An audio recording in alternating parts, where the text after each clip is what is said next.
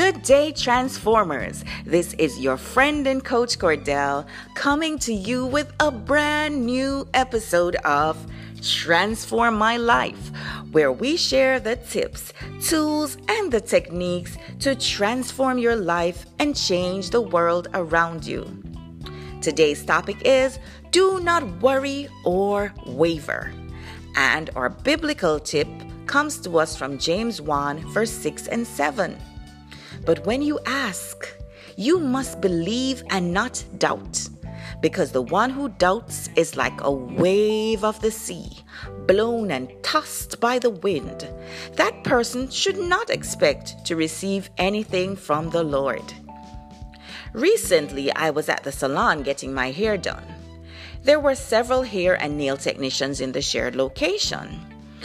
One started sharing her fears about the devastating impact that the coronavirus was having on her business over the last couple of months and just how worried she was about making it through the month or surviving through the pandemic. At the same time, she expressed how much she was praying and how she knew God was going to come through for her and bring more customers as the days progressed. She kept bouncing back and forth from negative to positive for well over half of an hour. However, so captivating and strong was the melancholy tune that eventually others in the establishment were motivated to join in the chorus and add their own verses of how slow business was, how depressing things were, and how worried they were of what was to come. By the time the music was over, the lead singer felt so down in the dumps that she packed up her things and left early. As she was about to leave, one of her colleagues asked her the question. I will never forget it. Why are you leaving so soon? And her response was, things are slow. I doubt anyone is coming for the rest of the day.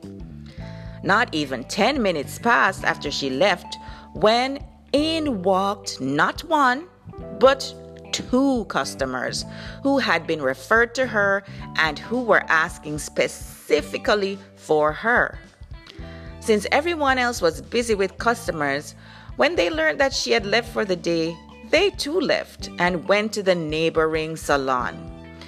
Now, as the president of the Young Entrepreneurs Association in Jamaica, listen, I know that businesses have been hit hard. So I'm not trying to minimize what this technician was going through. In fact, every single day, me and my team at the YEA, the Young Entrepreneurs Association, we consistently lobby for a more sustainable and institutionalized approach to assist entrepreneurs. However, as I observed the unfortunate incident unfold before my eyes, I was reminded of today's scripture.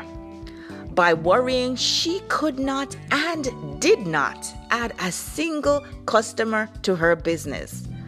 However, had she remained in faith, she would have. And perhaps from those two new customers, she could have gained access to a new pipeline of customers.